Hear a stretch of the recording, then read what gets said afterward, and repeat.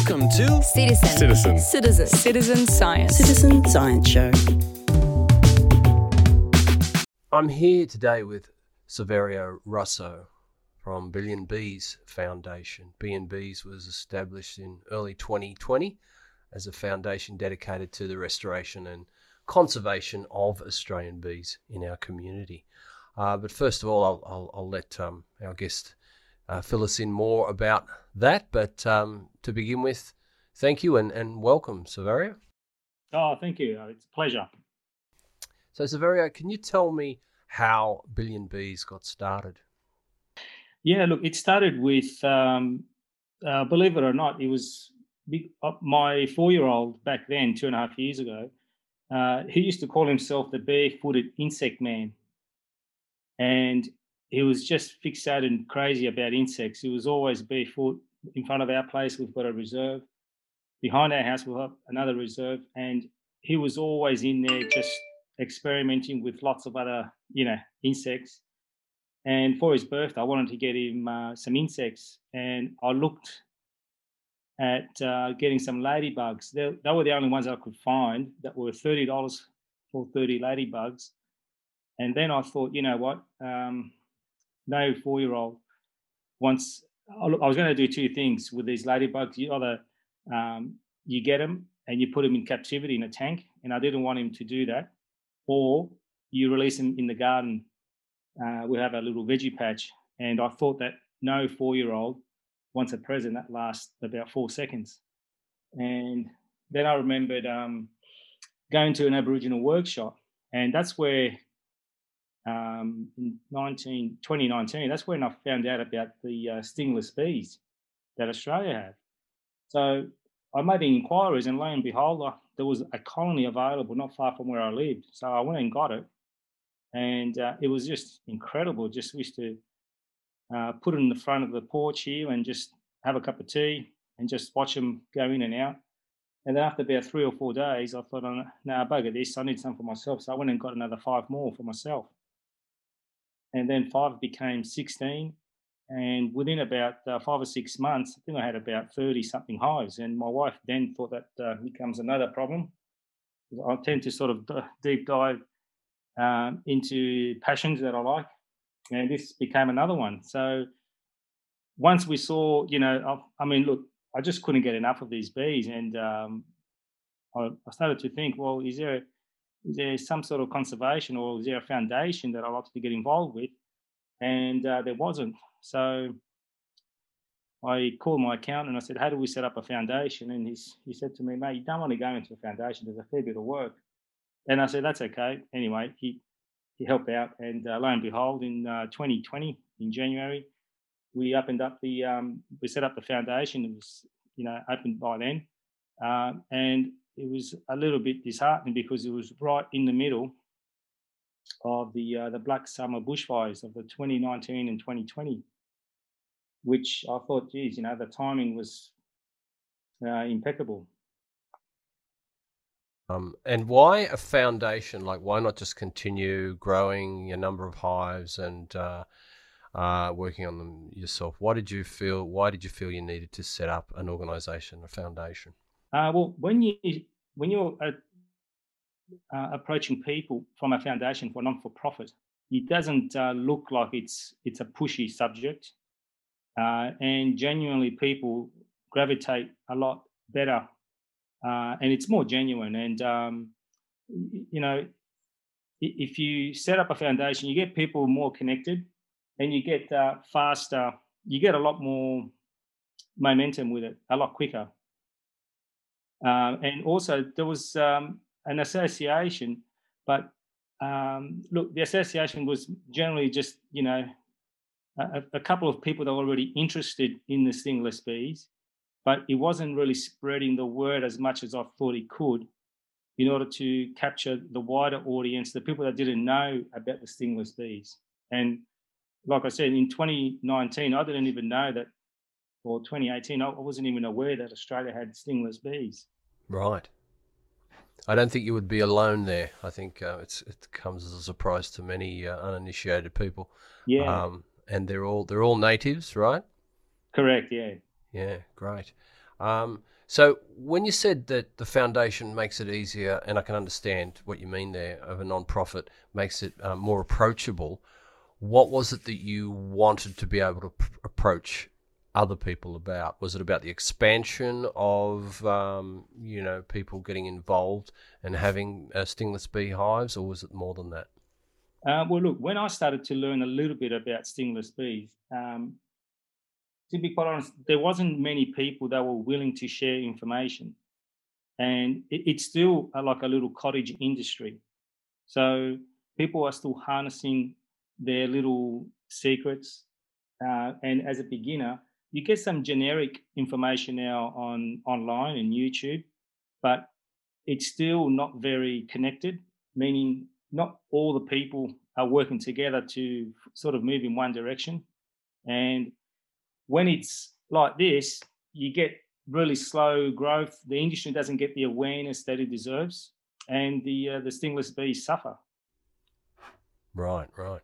Um, so how long did it take you, and was it, I mean, without going into exact figures, was it an expensive operation, time-wise and money-wise, to set up the foundation? Look, you've got to jump quite a few hurdles to do the paperwork and to get it right. And the accountant told me that. He says, look, it's not going to be that easy, and it definitely won't be that cheap. And also, to get the foundation up and running, look, my family had to invest, considerable, well, a fair bit of money to get it going. And in order to get people interested and serious, you've got to have some sort of a start, meaning you need bees really, and you need a project that has some sort of depth. And people were talking about, let's do something nice and let's do something with about 100 schools or 100 hives. And, uh, you know, when I looked at it, I said, no, it's got to be something decent. And we wanted to propagate 10,000 hives.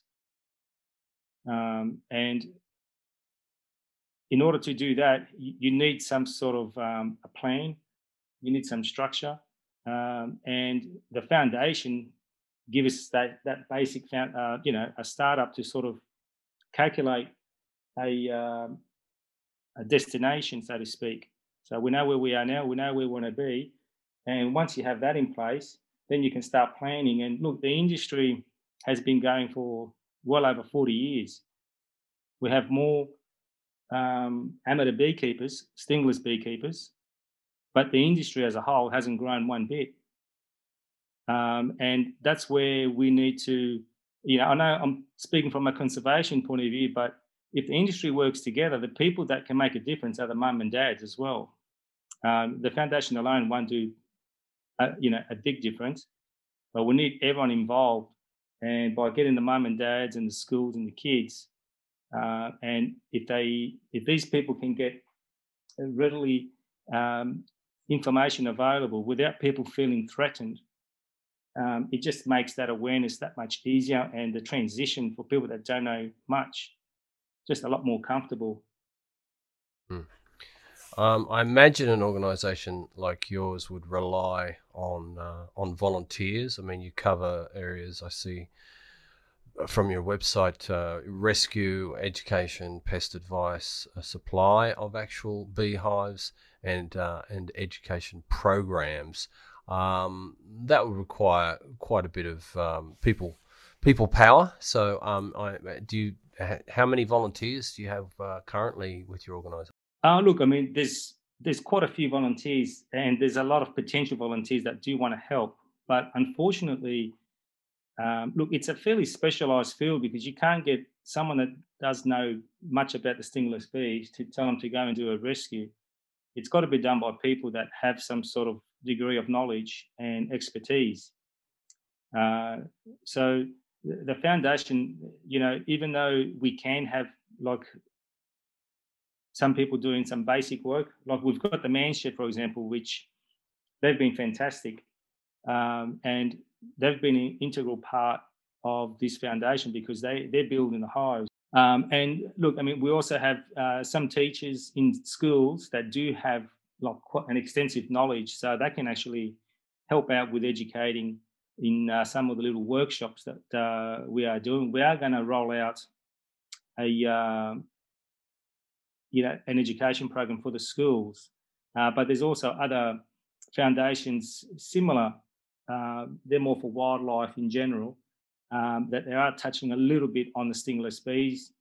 But again, look, it's an industry at the moment that everyone likes to know about it, but with certain deliveries of the programs, you need some sort of expertise. Yeah.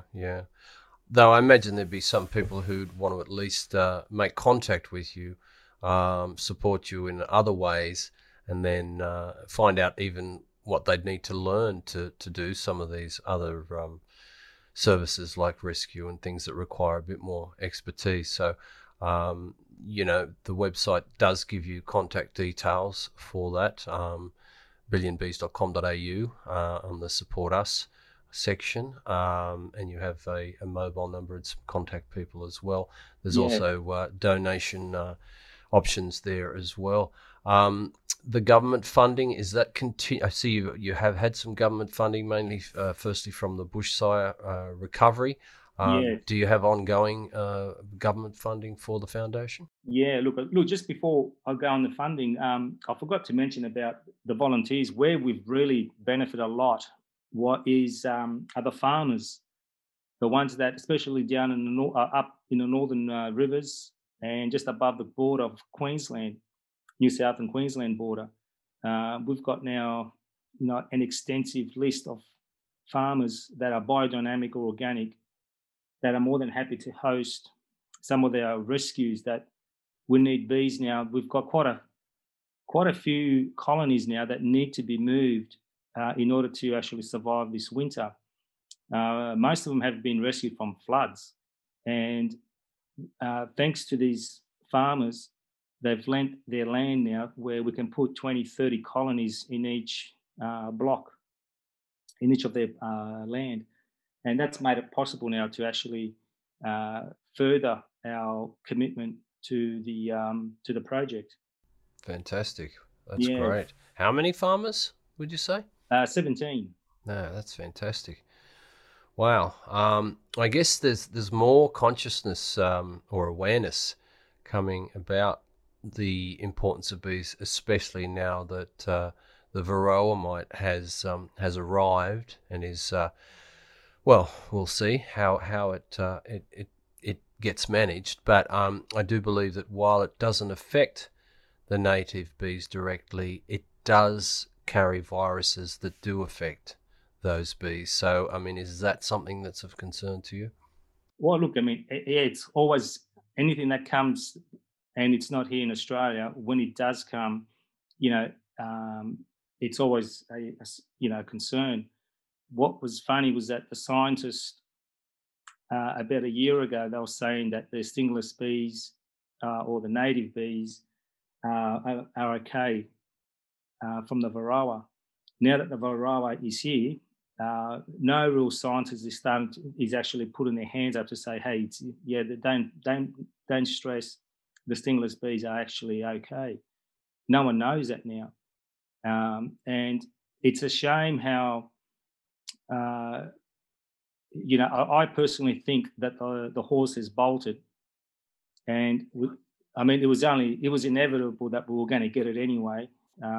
You can't keep something like that away forever, and I just would like to see less chemicals being used, and rather than just sitting here and acting like as if we didn't know this thing existed, there are a lot of papers that indicates that we can treat it, we can manage it, rather than just treat it and kill every living thing that comes near these baits that they're going to be putting out.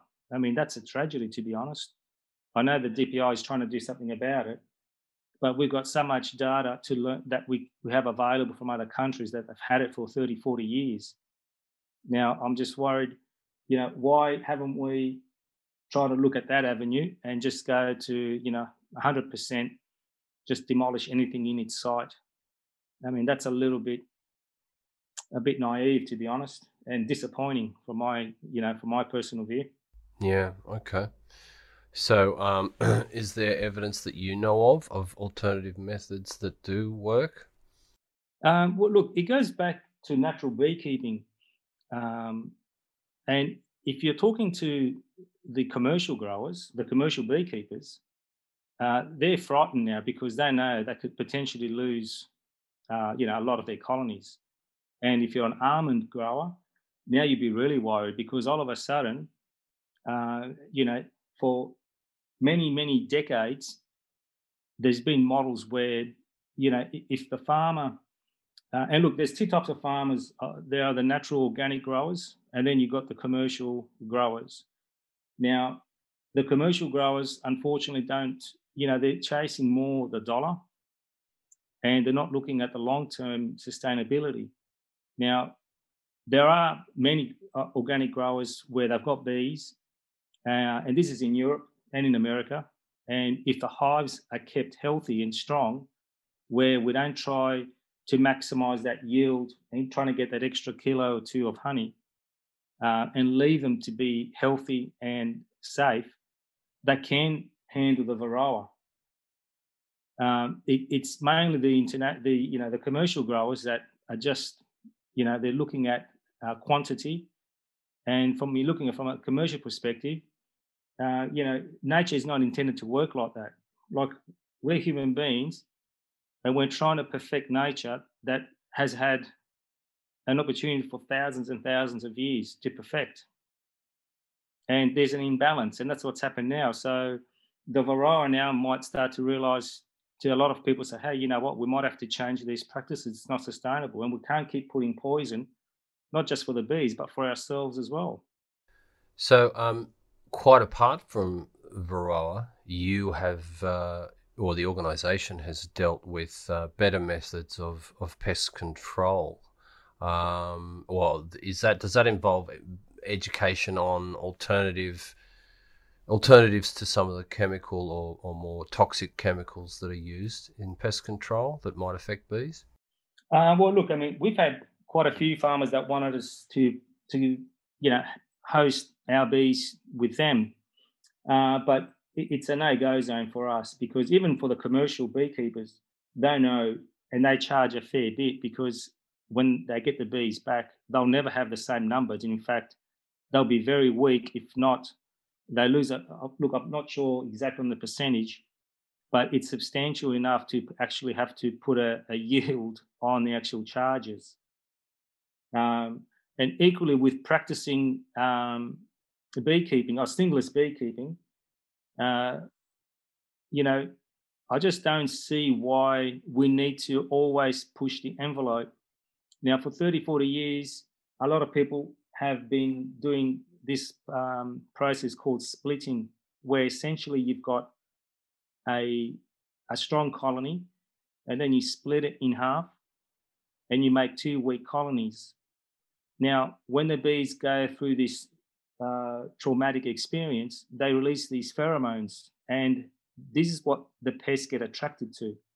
So the pests come in, and there's a likely chance that you're going to lose one, if not possibly two hives. Now, in nature, when there's a colony in a tree, someone doesn't come there with an axe or a saw to cut the tree in half, or the log, or the branch. They actually propagate. It's a bit slower, but you're working with nature, and we're still talking about, and even some of the scientists are saying, well, that's okay. And, well, it's not okay. And we don't try to push people to do what we're doing, but because we're a not-for-profit, we put the bees first. And our purpose of the foundation is giving nature back the upper hand. So for us, it's all about the bees first. And there's an old saying that if you look after the bees will look after you. Even with, talking about pests, everyone that gets a stingless beehive, they always ask that question, can we extract honey? You can extract honey safely, but depending on the season. Now, there's a gentleman called Bob Luttrell. He's invented these honey frames that has revolutionized the process of collecting honey safely without killing bees and without giving that distraught where they release the pheromones to attract pests. And since he actually started to manufacture these frames in 2016, the industry hasn't got behind it. And again, I don't know why, to be honest. But again, going to a cottage industry, instead of working together, everyone is doing their own little thing. So there's means of us looking after the bees a lot better. Now, obviously, people can do whatever they choose, but there's a reason why we have chosen a particular hive design, a particular way to propagate. And if it takes a little bit longer, we don't care. We're just there for the bee, and the bee comes always first. So, I mean, I think that's the hive that you showed me, which was on display there, which had that centrifuge to extract the honey from the cartridges rather than the method you were explaining, which is like to smash it and traumatize the bees. Is that what you're speaking of? Yeah, that's right. Well, they call it smash and strain. You're right, Danny. And like there's been tests done where you lose anywhere from 300 to 600 bees every time you make this process, and it's messy. You contaminate the honey, and Bob has designed the system where you can extract the honey really quick without causing stress, and it's pure. And it's so easy to do. You just think, why hasn't this process really been, accepted by the industry? And it's obviously the industry is not ready for this, but you just got to keep going and educate the mum and dads, because a lot of them want to do what's right, but they don't know. And Bob hasn't sort of marketed his products that well, I think. He's more of the inventor and the scientist sort of thing.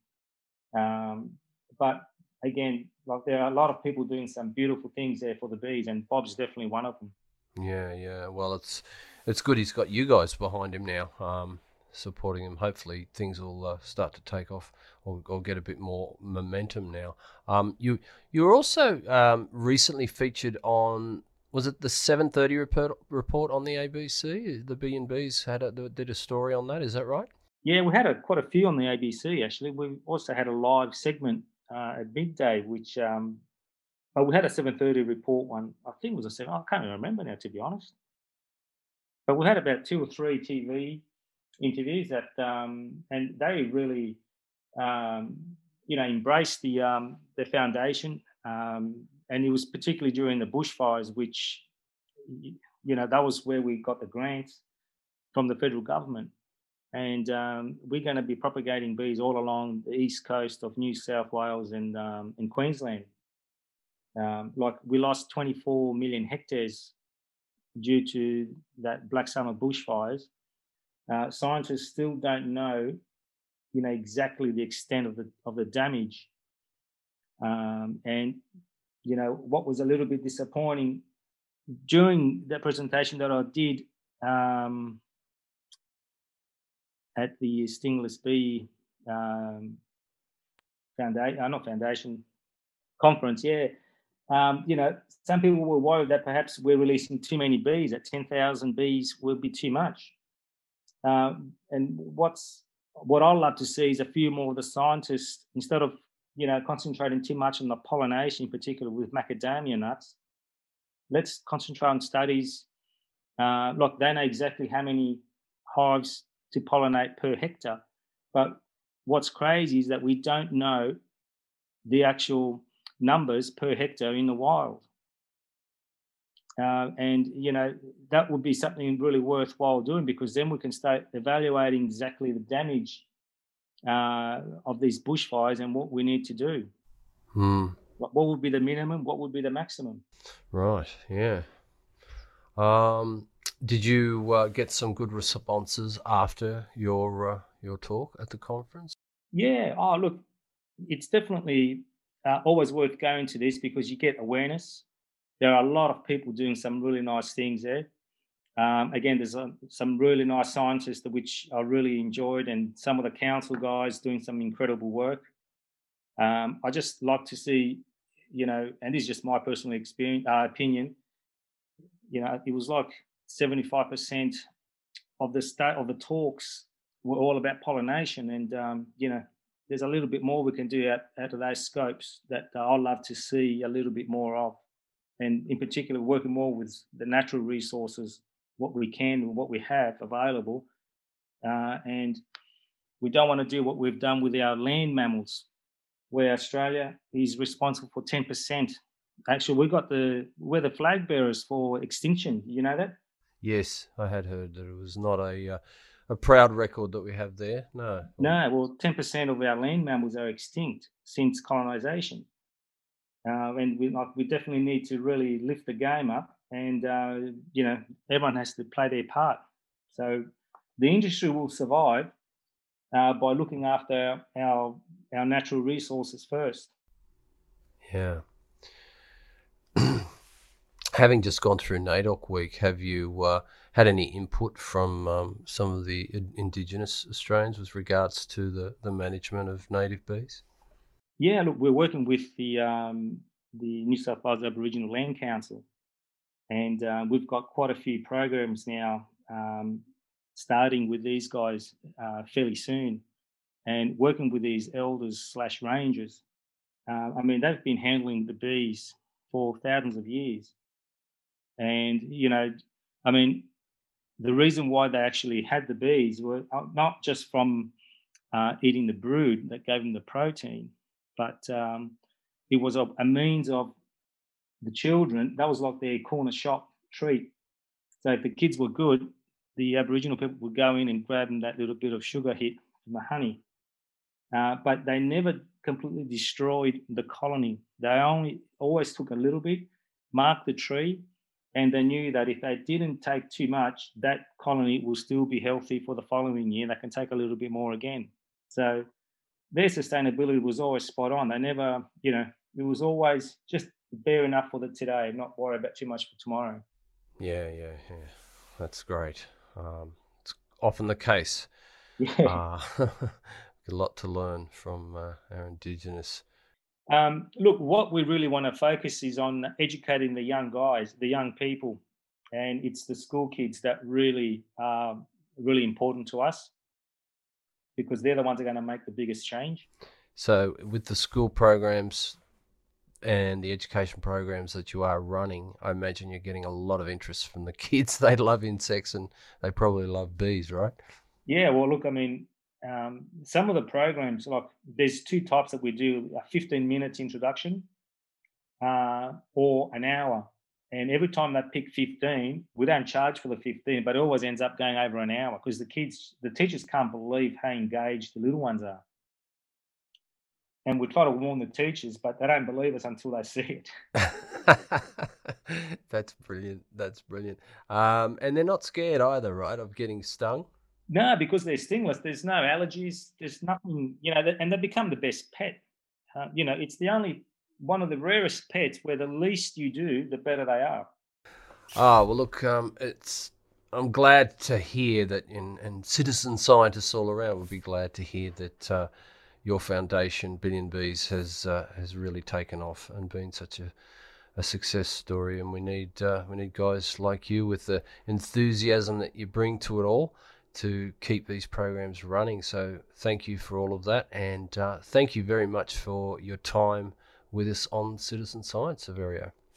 No, it's a pleasure. Thank you, Damon. You keep doing what you're doing. Awesome. Thanks, Saverio. Take care. Thank you. You've been listening to Citizen Science. Citizen Science Show.